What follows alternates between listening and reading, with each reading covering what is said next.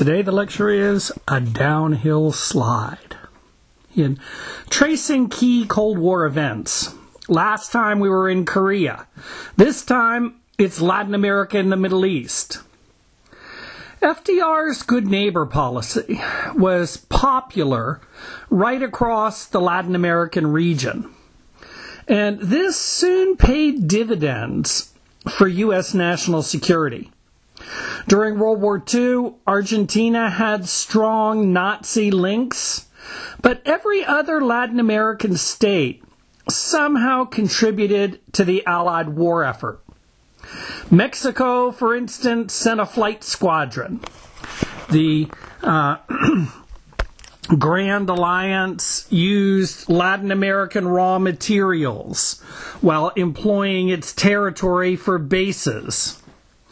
Various Latin American countries, including Costa Rica, scrutinized their people for disloyal acts, sometimes placing German expatriates in internment camps, just as the U.S. infamously held Japanese Americans.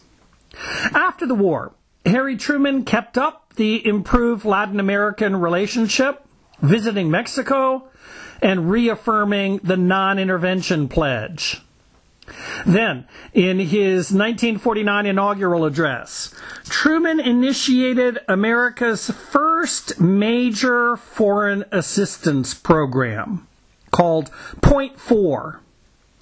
Unlike later aid programs, this one focused on technical experts, sharing American know-how in agricultural, health, and various industries. After Congress budgeted $25 million to kick off the program, it became another part of the Cold War, as America tried to lure developing countries onto its side. Back when the Allies wanted friendly Soviet relations to defeat Hitler, they had downplayed the threat to Western values of Marxist ideas. Yet some of the causes that these communist parties claimed to stand for, they badly needed attention in Latin American states. More social programs for the very poorest, increased influence for workers, industrial or agricultural, less fraud and corruption among political elites. And given Latin America's poverty and the vast disparities in wealth, the communist ideology was bound to attract some. And sure enough, communist movements began to sprout up. And yet, many Latin Americans could see the brutality and the repression of Stalin's Soviet Union or Mao's China. And as the Cold War accelerated, many of the most influential actors in Latin American societies came to see communism as potentially a very disruptive and threatening force within their societies. This was certainly the perspective of the militaries, the major economic interests in Latin America, and much of the hierarchy of the Catholic Church. Immediately after World War II, most Latin American governments were conservative, leery of left-wing ideas. And in that whole context, in 1947, America signed its first Cold War alliance at Rio de Janeiro. Rio Pact members agreed that when national security threats arose, the states would all vote, and a two-thirds majority would decide what to do. An attack on one was an attack on all. But nobody had to send military forces. Instead, all the Rio Pact members simply agreed to do something to help out. Break relations or institute economic sanctions. And American isolationism had lost such force by 47 that the U.S. Senate approved the Rio Pact 72-1. Then, 1948, came the Bogota Conference, where all 21 American republics agreed to create the Organization of American States, headquartered in Washington, D.C. So, here, the countries of the Americas were establishing political machinery to help them to cooperate when future crises occurred. And when war in Korea broke out, 16 Latin American governments pitched in, with Colombia even sending along combat troops. So, right after World War II, the U.S. really saw eye to eye with many Latin American governments, and inter-American relations were at a high point. But from here, a gradual but accelerating slide downhill soon began. And it was marked by a growing divergence of concerns. The U.S., having fought that Korean conflict to a bloody stalemate, was most concerned with containing communism. And the chief focus of the containment policy was Europe. But in Latin America, where the threat of communism seemed much more distant, many governments were most focused on economic development. And the result was a period of real neglect of Latin America, with all eyes on Europe. No Latin American Marshall Plan got launched. And though some technical assistance came with Point 4, very little economic aid passed from the United States into the region. At first, the attention of the Eisenhower administration was focused on bringing the Korean War to an end. But much rhetoric got expended on how America's real foreign policy goal should be to roll back the Soviet sphere of influence. And that thought takes us right back into Central America, this time to Guatemala. Guatemala was a country where a tiny elite of about 2% owned the vast majority of the land.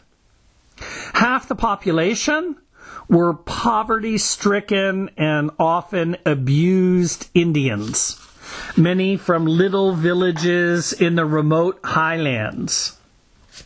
By the early 50s, two contenders dominated the Guatemalan political scene, and one, Jacobo Arbenz Guzman, ended up engineering the assassination of the other, the chief of the armed forces.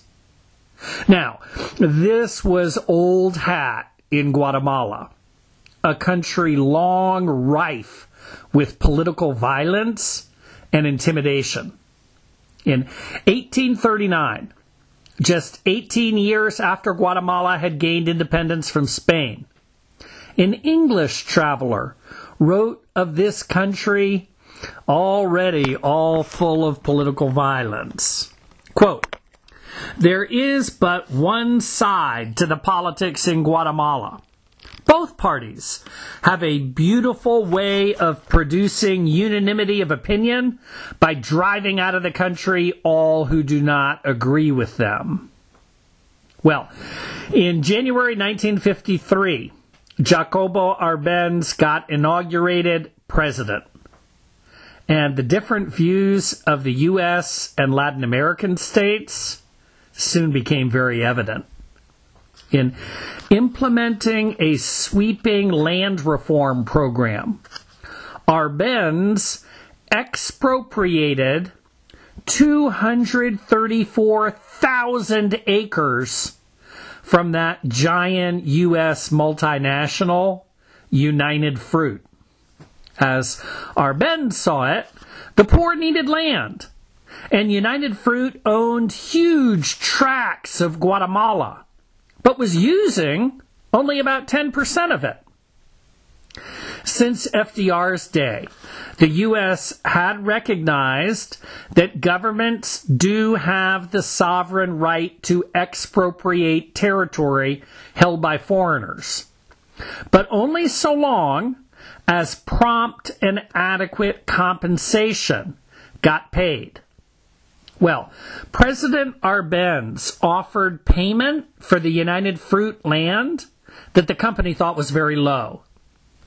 You see, despite United Fruit owning this huge amount of uncultivated territory, given its influence inside the Guatemalan government, the company was paying a very small tax bill, like $600,000 a year.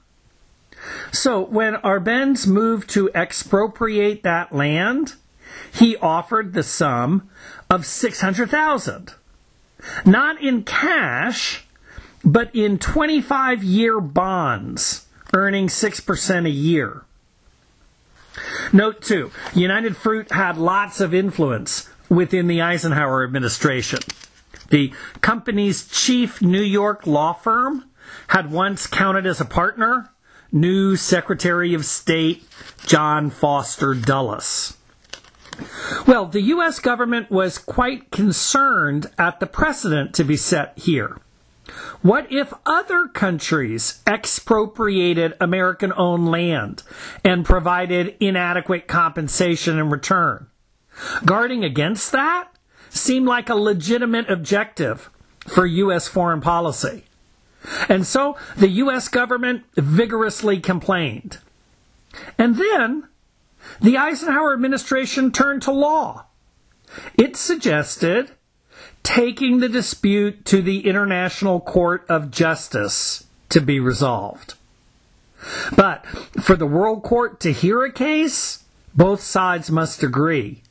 And here, Arbenz refused, essentially saying, "Take my offer or leave it." In response, the U.S. then imposed economic sanctions on Guatemala. Now, the Guatemalan Communist Party was not strong, though it was becoming somewhat more active. Guatemalan communists had won just 4 seats in the 56-person legislature, and all the traditionally powerful players in Guatemalan politics opposed them. But Arbenz was trying to appeal to peasants through land reform. Communists did have some influence among the labor unions and the poor. And Arbenz had helped stir up unions over in neighboring Honduras. And then Arbenz decided to appoint a communist to his cabinet. To U.S. officials, deep in the Cold War frame of mind, all this looked like trouble. And influential officials, including the ambassador, began to portray Jacobo Arbenz as a Soviet puppet. In August '53, the U.S. National Security Council defined Guatemala as a threat to U.S. security. We also now know that in 1954, President Eisenhower had received a secret report from James Doolittle, a World War II military hero, about how best to employ the CIA in this accelerating Cold War. The key sentences read, "There are no rules in such a game. Hitherto acceptable norms of human conduct do not apply." Well, in keeping with that Rio Pact approach, the first public U.S. response to events in Guatemala came in the OAS. In March '53, at one of those Inter-American conferences, Secretary Dulles succeeded in lobbying for a resolution that carved out an exception to the prior U.S. pledge of non-intervention in Latin America.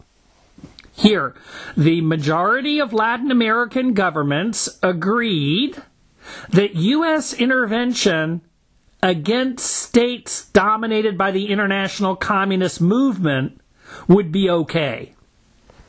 But in 1954, at an Inter-American conference in Caracas, Venezuela, the U.S. tried to get a more specific resolution passed, denouncing the infiltration of communists in Guatemala. Guatemala voted against it. Mexico and Costa Rica abstained, and negotiations followed to try to gain something more acceptable to Latin Americans. Eventually, a resolution passed declaring if a state were to fall under communist rule, all governments would exchange information on local communist activities, and they'd consult about further action. No question, all this was a diplomatic defeat for the Eisenhower administration. Dulles had hoped Latin Americans would strongly condemn developments in Guatemala and support a multilateral military intervention there. Well, that scenario was not going to happen. Latin American governments were concerned with their own left wings. They didn't want political opponents criticizing them for intervening alongside U.S. troops against fellow Latin Americans. But behind the scenes, the leaders of a number of Latin American countries with quite conservative governments, they quietly approved of unilateral U.S. intervention. Their attitude? Let the Americans do the dirty work, ousting communists, so long as Latin American governments didn't have to publicly support it. So, with respect to Guatemala in 1954, quite a few Latin American governments were not immediately outspoken in opposition. And that was something that would change markedly with future American interventions in the region. Well, within that whole context, the Arbenz government, sensing its danger, asked for and got a big weapons shipment from Eastern Europe. In spring 1954, a Swedish freighter sailing from Stettin, Poland, arrived in Puerto Barrios, Guatemala, and unloaded 15,000 cases of top-notch Czechoslovakian weapons right in front of the Guatemalan Minister of Defense. U.S. officials saw this as definitive proof that Arbenz was now firmly on the communist side. And other states seemed to agree. The neighboring Honduran and Nicaraguan governments signed a mutual defense treaty, with Secretary of State John Foster Dulles publicly accusing Arbenz of violating the Monroe Doctrine and wanting to dominate Central America. And the U.S. began to move tanks and planes into neighboring Honduras. In June 1954, Arbenz strengthened his grip on power, essentially turning Guatemala into a dictatorship, executing various opponents. In the meantime, a right-wing Guatemalan rebel movement was gaining strength, with its goal forcibly overthrowing Arbenz. The rebels drew on support not only from the CIA, but among disaffected Guatemalans then living in exile in Honduras and Nicaragua. And this rebel movement, coalescing against the Arbenz government, came to be led by a former military man, Colonel Carlos Castillo Armas.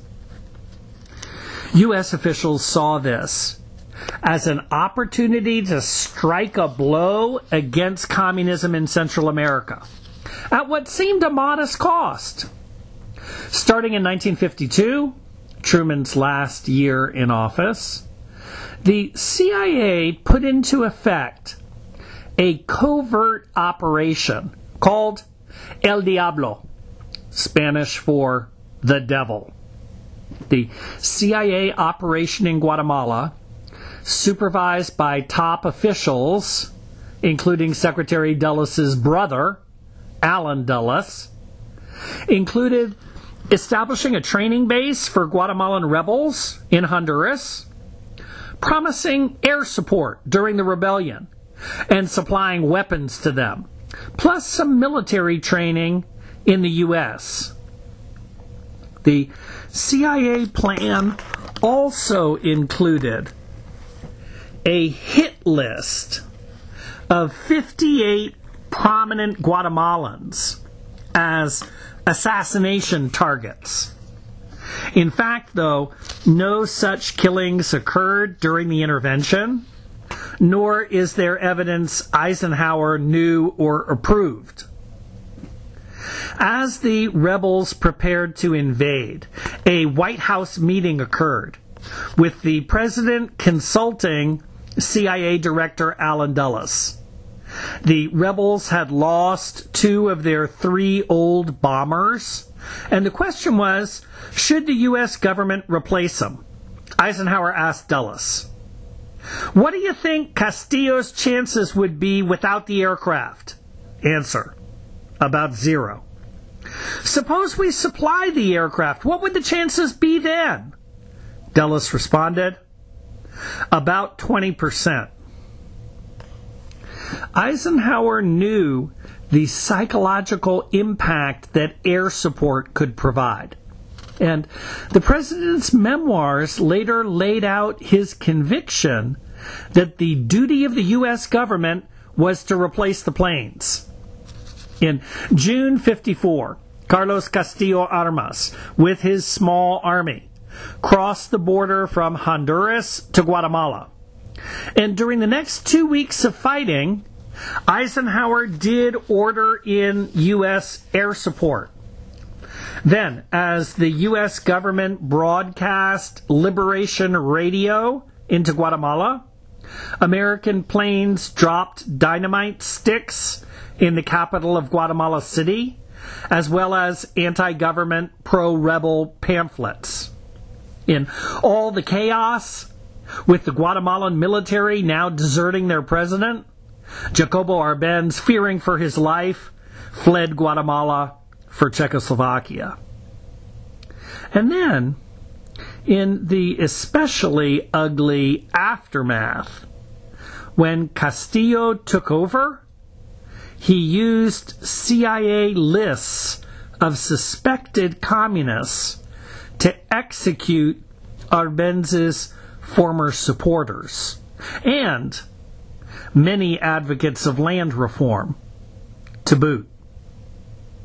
The public U.S. response to events in Guatemala came from Secretary of State Dulles.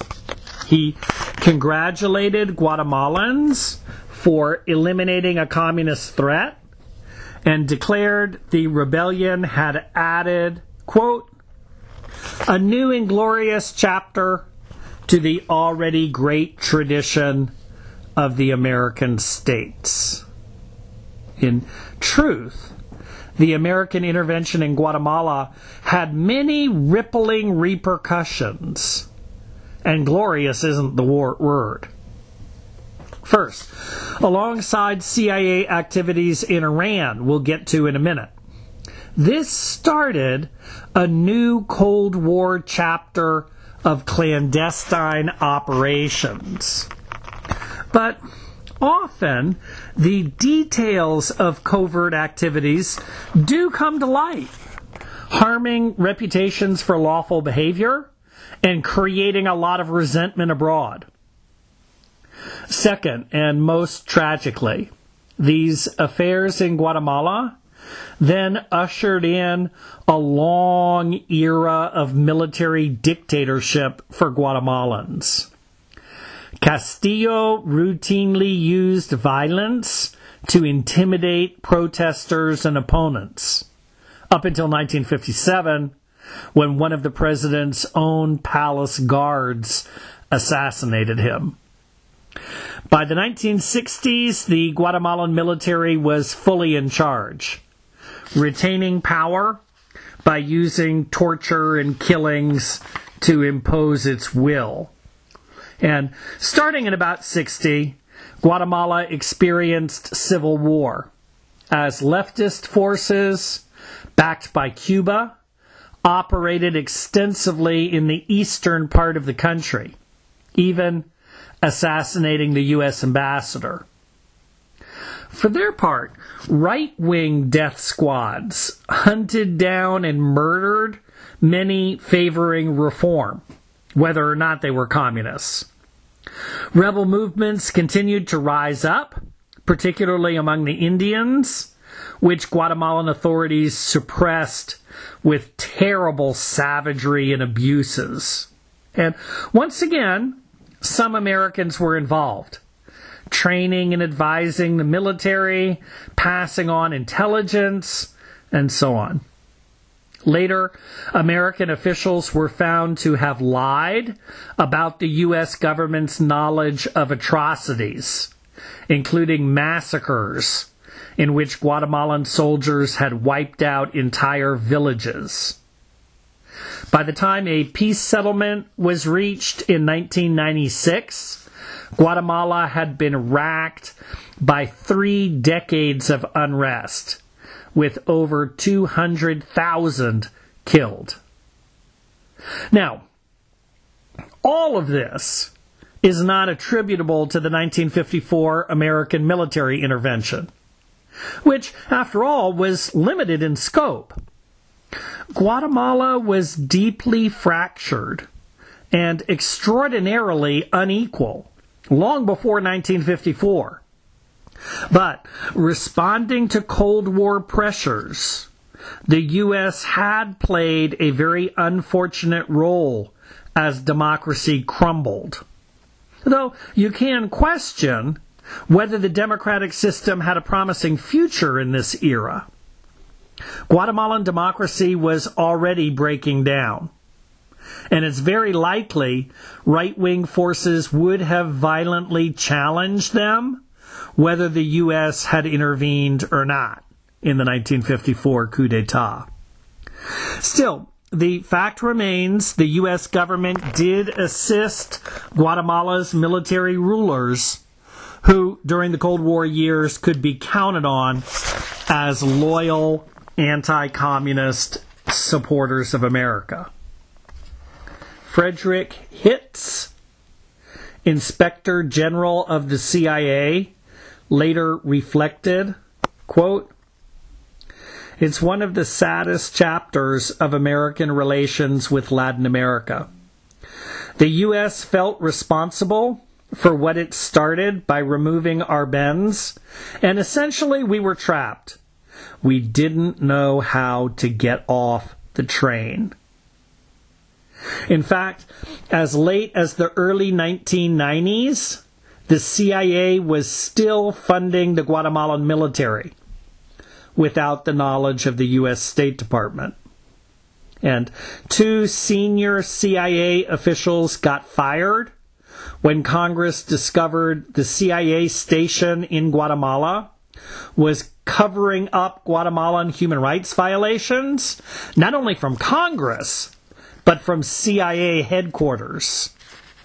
Anthony Harrington of Clinton's Intelligence Oversight Board recalled, the board asked itself, "The Cold War's over. What are we doing down there?"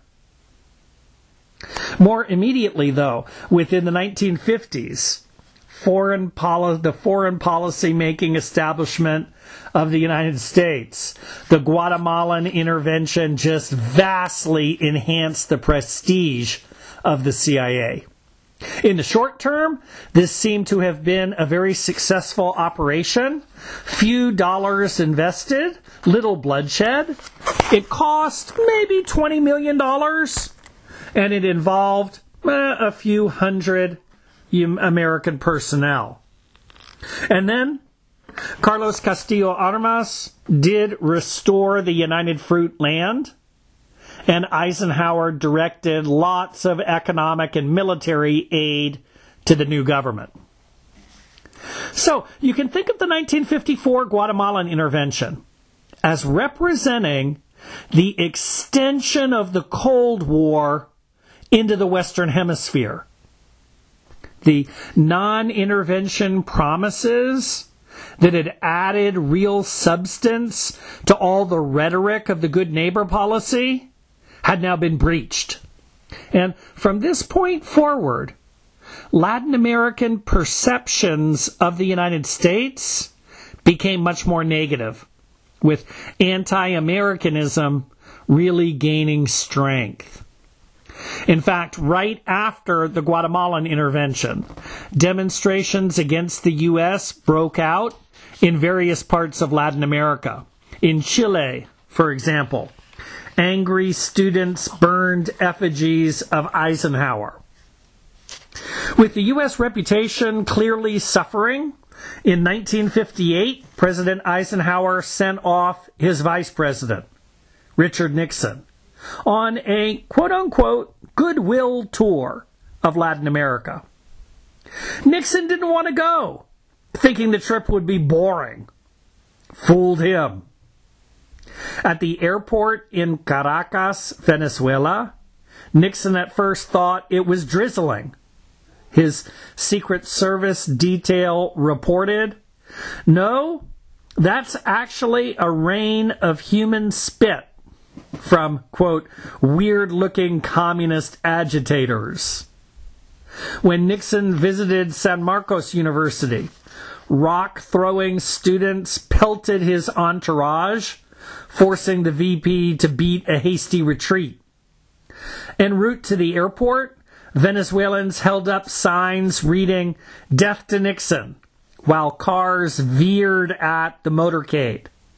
When Nixon's limousine slowed because of crowds, so much spit cascaded down.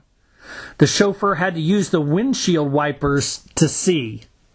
At one point, a Secret Service agent, a man presumably not prone to panicking, cocked his gun, saying, "Might as well take a few of them with us, since we're going."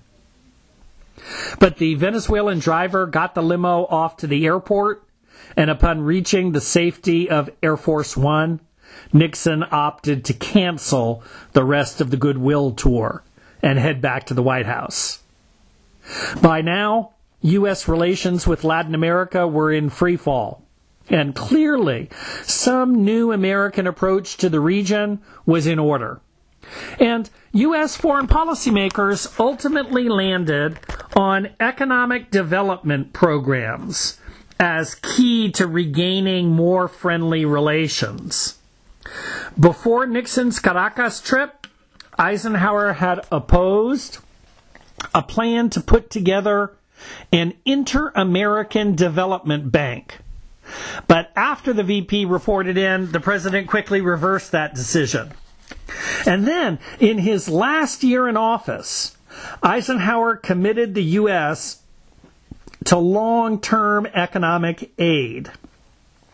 And from that special fund for economic and social development, along came John F. Kennedy's Alliance for Progress. But another bigger Cold War storm was also coming. The whole crisis of Cuba. Next time. But for now, we turn to U.S. foreign policy in the Middle East. From a Western viewpoint, the Middle East is often portrayed as a topsy-turvy place of insane acts leading to never-ending war. But as we enter the complicated, yet fascinating and timely world of Middle Eastern politics and the role of U.S. foreign relations in them, I want you to think a bit critically about that perspective. Are foreign relations in this region really so bizarre? Or, with a bit of effort, can we grasp the key interests of the different actors? Let's start back with World War II. An important Nazi military target was Egypt and the Suez Canal, that great artery of shipping between the Mediterranean Sea and the Indian Ocean. German General Erwin Rommel's plans to seize the canal prompted the Allies toward the North African invasion General Dwight Eisenhower led. Through the rest of the war, Allied troops occupied much of the Middle East, a typical state of affairs for the region. Since World War I, many Middle Eastern lands were lodged in an interim stage between their colonial pasts and their futures as independent sovereign states. So, big picture. As European colonialism withered and died in the Middle East, great powers turned to the familiar equation of granting statehood. And when peace came, the Middle Eastern states that did achieve full sovereignty included Iraq, Syria, Jordan, and Lebanon.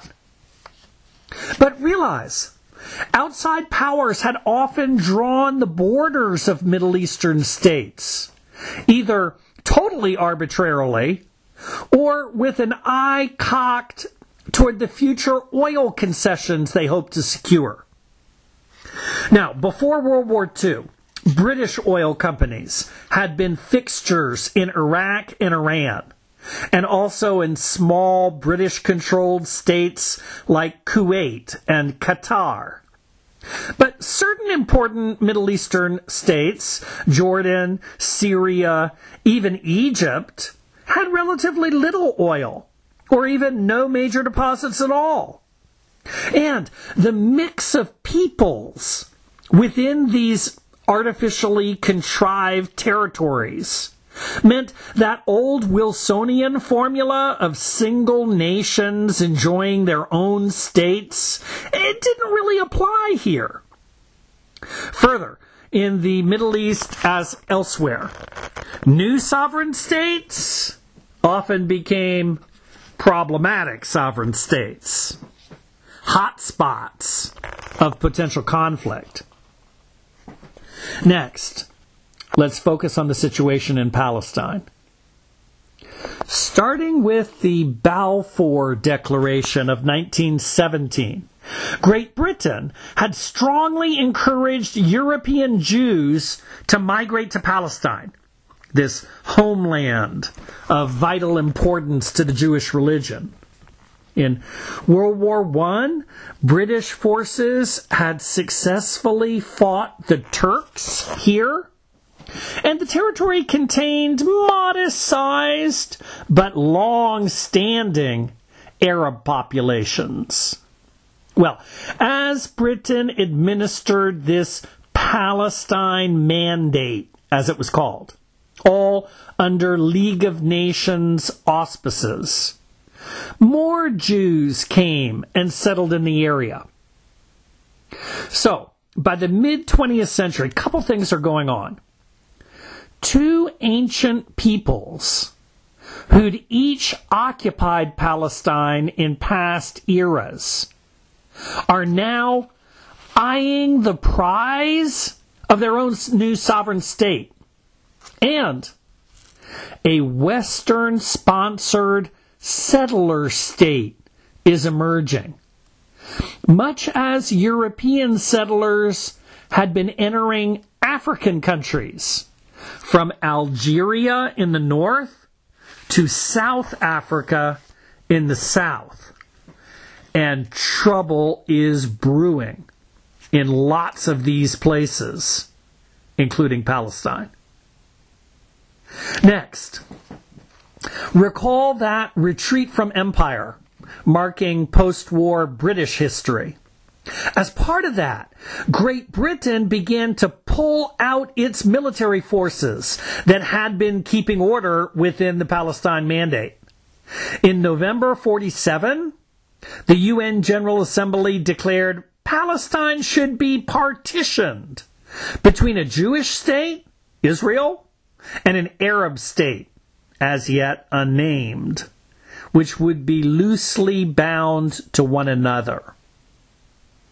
So, how did the U.S. respond? In May 1948, President Harry Truman, in another example of his abrupt decisiveness, Truman recognized Israeli sovereignty at once, like 11 minutes after the Israeli government had announced it was independent. While today, after decades of very close American-Israeli relations, this may seem natural, in 48, this development was no foregone conclusion. During much of World War II, the U.S. government had not been paying especially close attention to the plight of European Jews. Reports of the horrors of the Holocaust were greeted mostly with disbelief and ignorance, mixed with some anti-Semitism.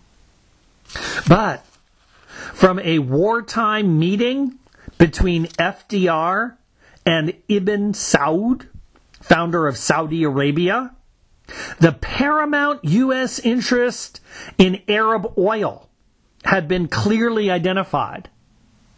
And after World War II, the so-called Seven Sisters, the seven big Western headquartered oil multinationals, they invested heavily in the Middle East. So, in 1939, British companies had controlled 60% of Middle Eastern oil. The U.S., its companies, 13%. French and Dutch companies, much of the rest. By 1956, U.S. companies controlled 65% of Middle Eastern oil. British companies, about 30%.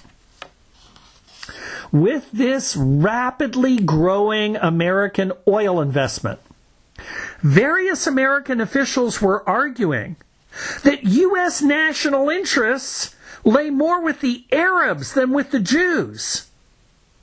But here, moral sentiments and political considerations overcame economics. Truman felt strongly about the fate of Jewish victims of Hitler and their long-denied quest for a homeland. And the American Jewish vote was firmly lodged behind his Democratic Party. Now, many of the Arabs in Palestine didn't want to share territory with this new state of Israel and responded violently. And before long, the UN General Assembly designated Count Folke Bernadotte, head of the Swedish Red Cross, to try to mediate a settlement. But by the time Bernadotte arrived, nearby Arab states were already launching a military invasion of Israel. The Security Council called for a ceasefire, and negotiations ensued. But as progress lagged, fighting broke out again. Another ceasefire, more fighting, and then extremists assassinated Count Bernadotte. Ralph Bunche, an African American working in the UN Secretariat, took over And in a real triumph for early UN diplomacy, Ralph Bunche got the parties to stop fighting and allow UN military observers in to enforce the truce. Without question, the United Nations did some good work in this early Middle Eastern war. The Arabs and Israelis paid attention to Security Council resolutions, and the presence of UN military observers became a key feature of the peace. Yet some significant problems surfaced too. The 1948 war not only left bitter feelings all around, but it raised some pretty unrealistic hopes about UN diplomacy. Some expected that the weight and prestige of the United Nations could often be used to bring about lasting peace between peoples in conflict. That, of course, did not happen. Others projected that parties would routinely follow UN Security Council resolutions. That didn't happen either. Still others expected Americans and Soviets would regularly set aside their differences when serious violence broke out, as they'd largely done here, and cooperate for the common good. Well, we all know that definitely did not happen.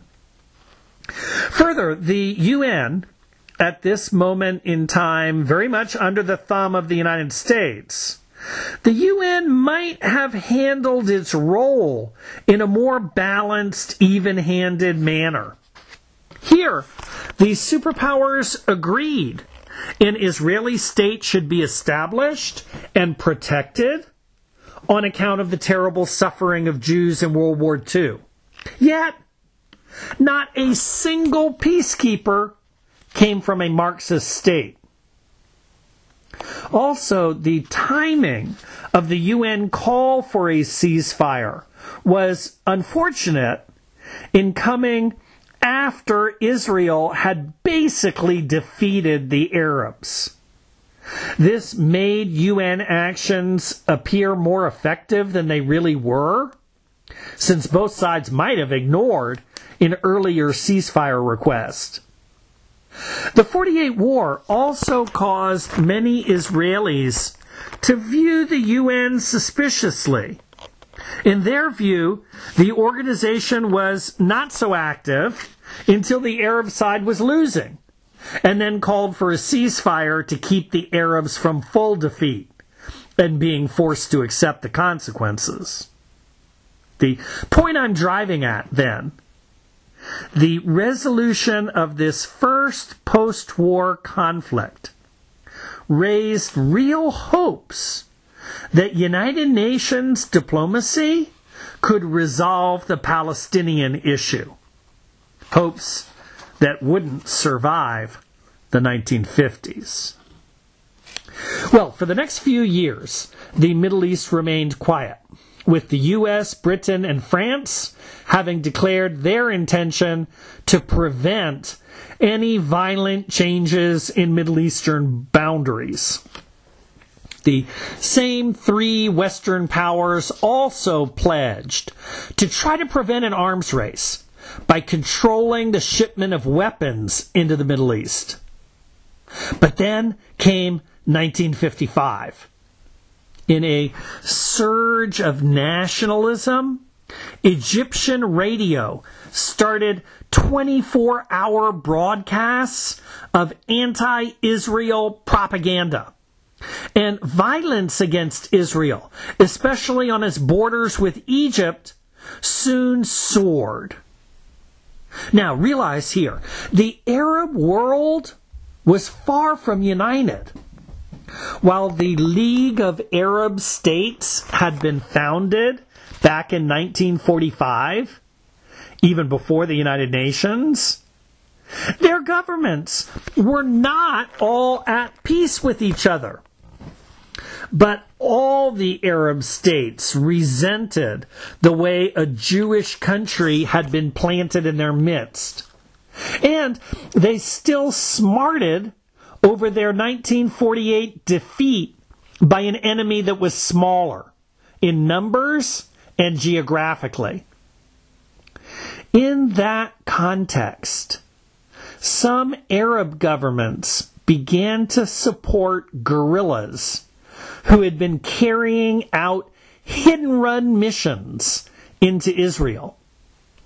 For their part, the now 1.5 million Israelis felt under increasing attack just as their long-standing dream of gaining a Jewish homeland had finally become a reality.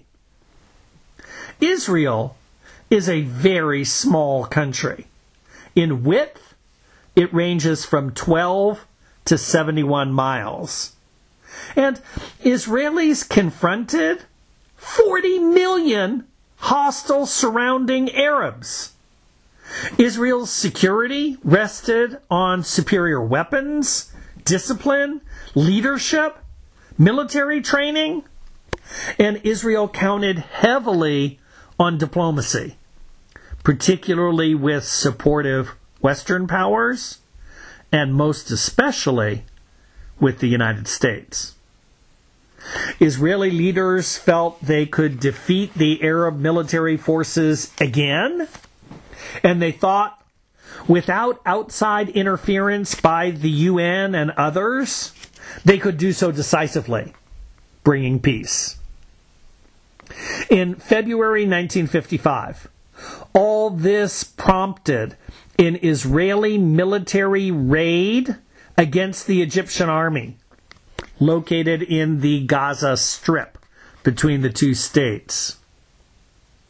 And then, a charismatic new Arab leader burst onto the scene. Gamal Abdel Nasser of Egypt. One background point. When the U.S. government has meddled in Middle Eastern politics, on occasion via covert operations, this has sometimes resulted in what's been called blowback. That is, because of changing internal political dynamics, a policy aimed at accomplishing one thing ends up resulting in something quite different, even totally contrary, countering what was intended to happen. We'll see examples of this in places like Iran and Afghanistan. Well, in Egypt, the CIA had been working with Nasser to establish a new broadcasting station called Radio Cairo. But as the 1950s wore on, what Nasser used Radio Cairo for was to send pan-Arab and anti-American messages right across the region. Well, at the 1955 Bandung Conference, Gamal Abdel Nasser made a really startling declaration. The state of Egypt was going to shift from being pro-Western to being neutral in the Cold War. Nasser then put Egypt's independent foreign policy right into action by announcing a $200 million arms deal with Czechoslovakia and the Soviet Union. Egypt then negotiated with the West to help build the Aswan Dam on the Nile, in an effort to bring electricity and modernization to rural Egypt. Although the U.S. and Britain agreed to help, privately, they doubted whether Egypt could really afford its costs for the huge project. And as all of this occurred, concerns surged within the Eisenhower administration about the extent of Soviet influence in Nasser's government.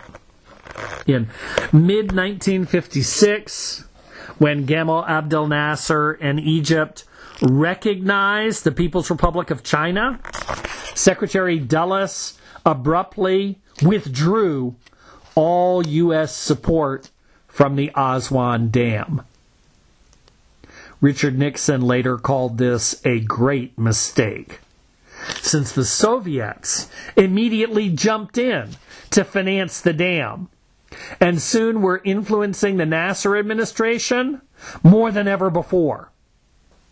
And then, to retaliate against this U.S. move, Nasser announced he was going to nationalize the company that had been running the Suez Canal and use funds from canal traffic to help build the dam.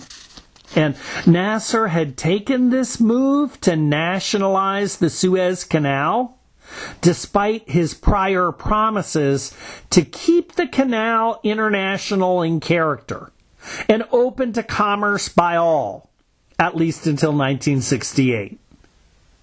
Now, as a legal matter, Nasser was well positioned, since the company that managed the canal was organized under Egyptian law and enjoyed a concession from the Egyptian government to carry out its business. But those key shareholders in the Suez Canal Company, the governments of France, Britain, and the U.S., immediately complained that Egypt had arbitrarily and unilaterally seized an international agency. Now, nationalizing the canal company did not violate international law. There'd been no talk on Egypt's part of withholding compensation from anyone. But the Suez Canal was of vital importance to international commerce. It represented an enormous shortcut for shipping, eliminating the long haul all around the African continent. Here, in the heart of the Middle East, the strategic position of the West was beginning to look kind of shaky. And the French, in particular, had very little patience with Nasser. You see, as part of his pro-Third World, anti-Western orientation, the Egyptian leader was assisting revolutionaries in Algeria, a French colony in North Africa. And the French government, reeling from its own military defeat in another French colony, Vietnam, something we'll get into in the future, France just badly wanted to topple Nasser. The British view was, after guarding Egypt for decades as a British protectorate, they'd relinquished control and supported Egyptian independence. Egypt had signed international agreements regarding the Suez Canal, and now this Egyptian strongman, Nasser, was brazenly breaking these commitments. Most troublesome, if Nasser controlled the canal, he'd have a stranglehold over the vast quantities of British trade flowing through the Mediterranean, back and forth to India and Asia. The British felt it intolerable, here in the midst of the Cold War, for the Suez Canal to be subject to the whims of Nasser, an unfriendly and irresponsible ruler now closely tied to the Soviets. Next, Egypt closed the canal to Israeli shipping, while more border raids convinced Israel it really needed the Gaza Strip, located between Egypt and Israel, for its national security. And so, the British, French, and Israelis cooked up a scheme. Israel would attack Egypt, and then the two European powers would present themselves as peacemakers, sending in their military forces, and in taking charge, Great Britain and France would then occupy the Suez Canal. Well, right on schedule, October 1956, Israeli forces crossed into the Sinai Peninsula, and soon they'd routed the Egyptian army again. As planned, Britain and France called on both sides to withdraw 10 miles away from the Suez Canal so that Anglo-French forces might move in, temporarily, they said, to protect this important international waterway. Israel immediately agreed, but in Egypt, Nasser didn't want to be viewed as having let the old colonial powers, Britain and France, back into Egypt to run the Suez Canal all over again. So, and just as anticipated, Egypt turned down the proposal.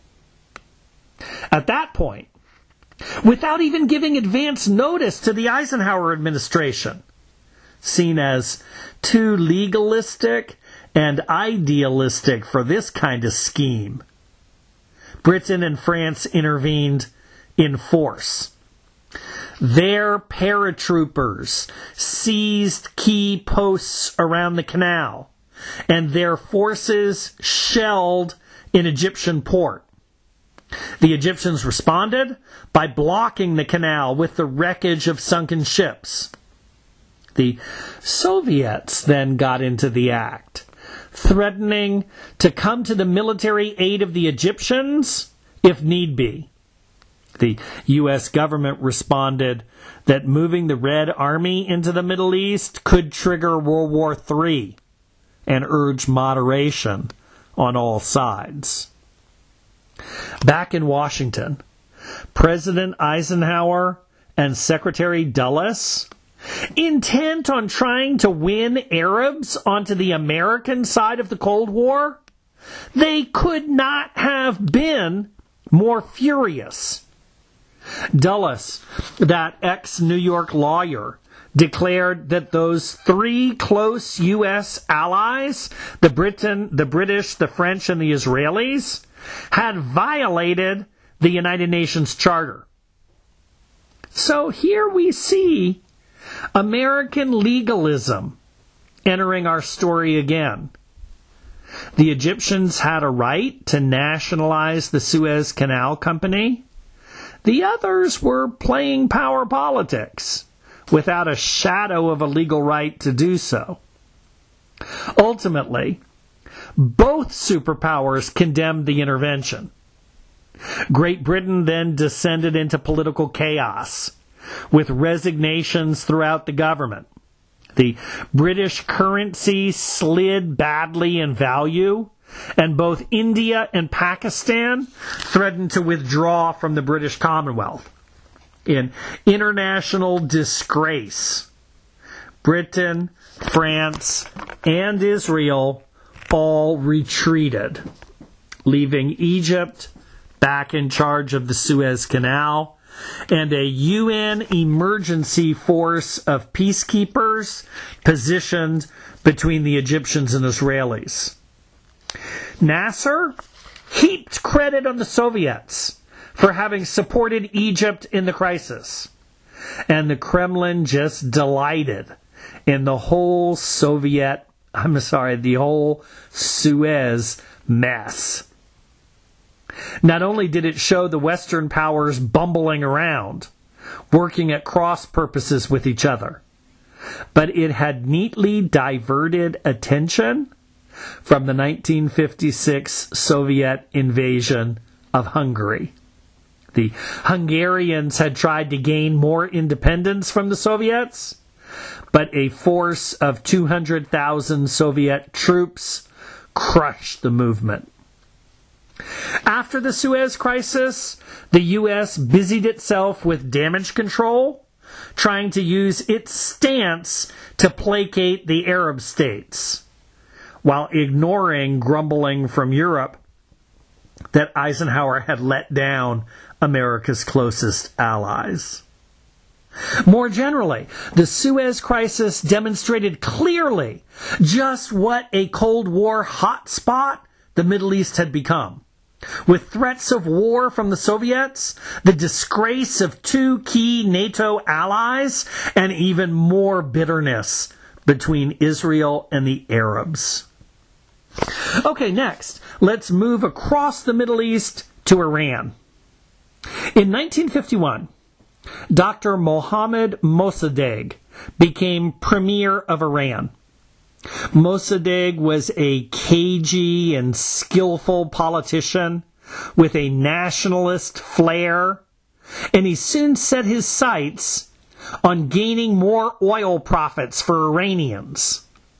At that time, the Anglo-Iranian Oil Company, controlled by British shareholders, was extracting all of Iran's oil. Note, the 1950s was long before the oil-producing developing states were to organize themselves into OPEC, the Organization of Petroleum Exporting Countries. Back in this day, Western companies could threaten to cut oil production in problematic countries and increase it in compliant ones. For decades, the British investors who'd supplied the initial equipment and the technological expertise for Iranian oil production, they had taken 80% of Iran's oil profits, leaving Iranians 20%. But in 1950, a U.S. company, Standard Oil, signed a deal with Saudi Arabia, giving the Saudis 50% of the oil profits there. Iran then went to the British, asking to renegotiate their deal so they too would receive half the profits. After the British refused, Mossadegh opted to expropriate the British company's holdings. A legal move, given adequate and prompt compensation. In all of this, top American officials sympathize with Iran. Secretary of State Dean Acheson was quite fond of Mossadegh, once calling the bald premier a pixie with a billiard ball head. But American efforts to mediate between Britain and Iran totally failed. And then problems multiplied. Iran at this time was one of the more democratic Middle Eastern states. It had an elected legislature, but also a traditional monarch, Mohammad Reza Shah Pahlavi, called the Shah of Iran. In the next decade, the 60s, the Shah instituted what he called the White Revolution, aimed at modernizing Iran, eradicating disease, providing rights to women, promoting land reform and literacy, all while enhancing the authority of the Shah. In power from 1941 to 1979, the Shah routinely repressed opposition. And from 57 on, his primary instrument was a secret police force known as Savak that tortured, intimidated, and killed opponents. Well, back in the early 50s, Secretary of State John Foster Dulles came to agree with the British government that Mohammad Mossadegh was relying too much on the Iranian Communist Party. Some major oil companies then conspired to pressure Iran by stopping its oil from reaching the market. And in turn, Mossadegh rigged a public referendum to approve his policies overwhelmingly. At that point, the Shah tried to remove Mossadegh from power. When that attempt failed, and when pro-Mossadegh supporters took to the streets, the Shah hurried off to leave the country. This was when the CIA stepped in. It found political opponents to Mossadegh, it funded their operations, and then helped organize street demonstrations against him.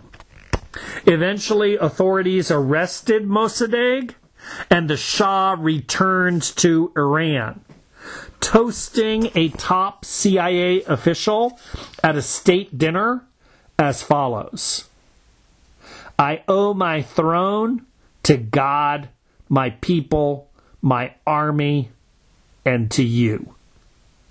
But now, the U.S. government had become closely associated, in the eyes of many Iranians, with the Shah's rule. And through the Cold War, a constant flow of advanced American weapons to the Shah's government strengthened that popular perception. And that takes us, in closing, to the Eisenhower Doctrine and intervention in Lebanon. From colonial days through these early military defeats by Israel, the Arab world had often been marked by a whole lot of disunity.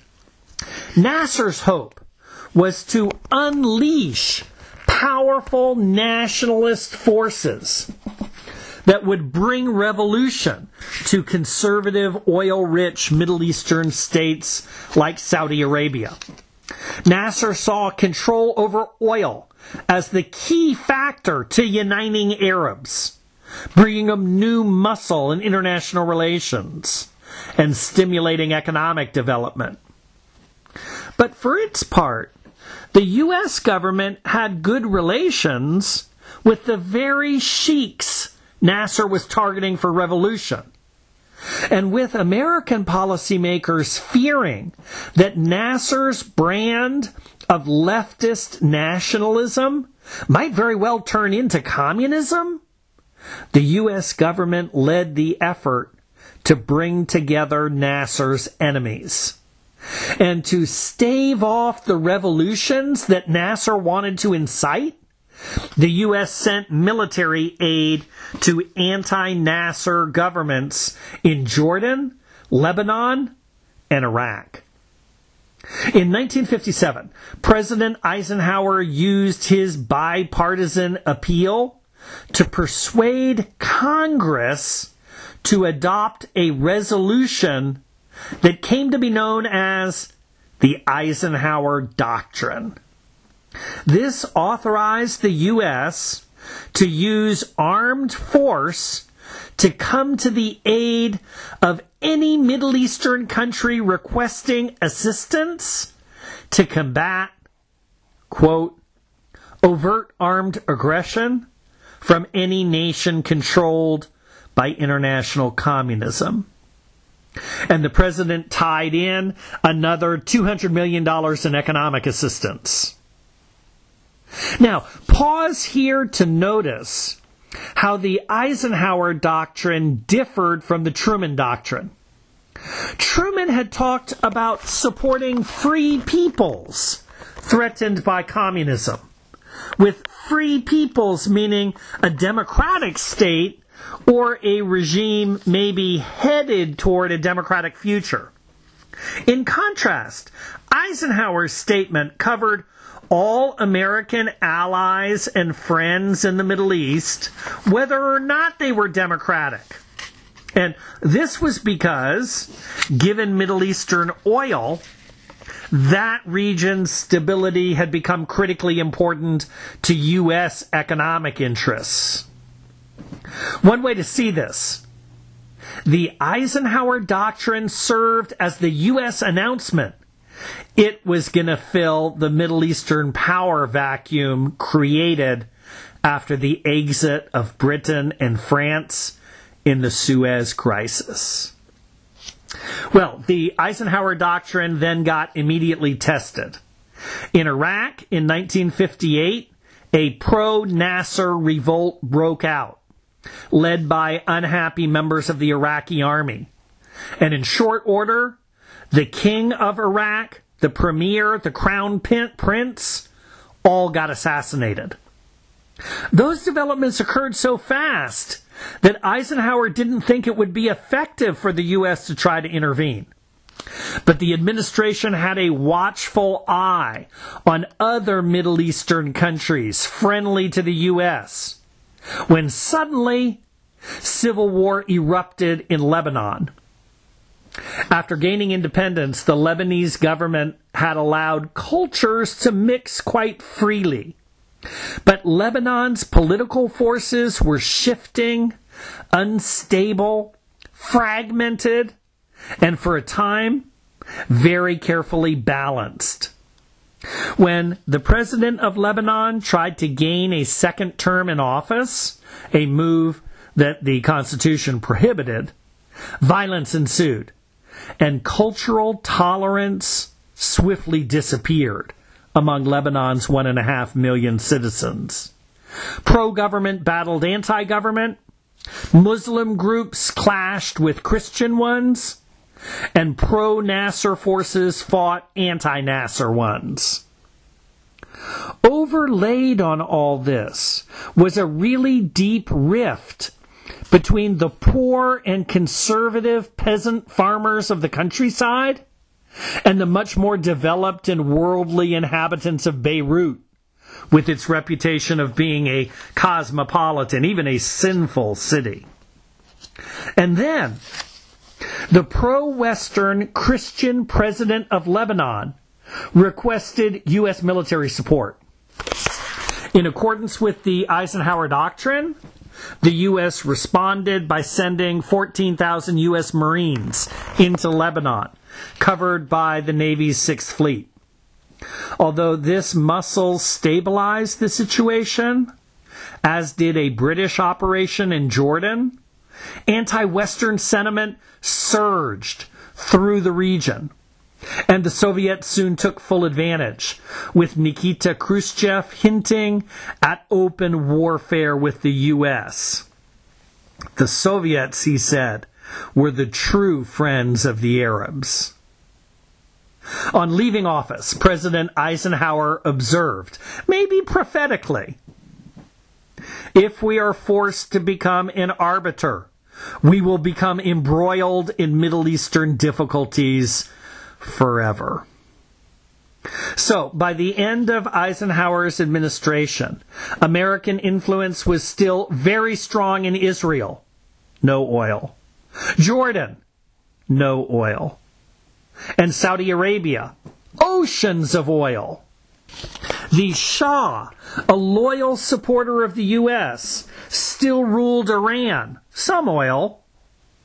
But all the rest of this increasingly important region was either in turmoil or openly antagonistic to America.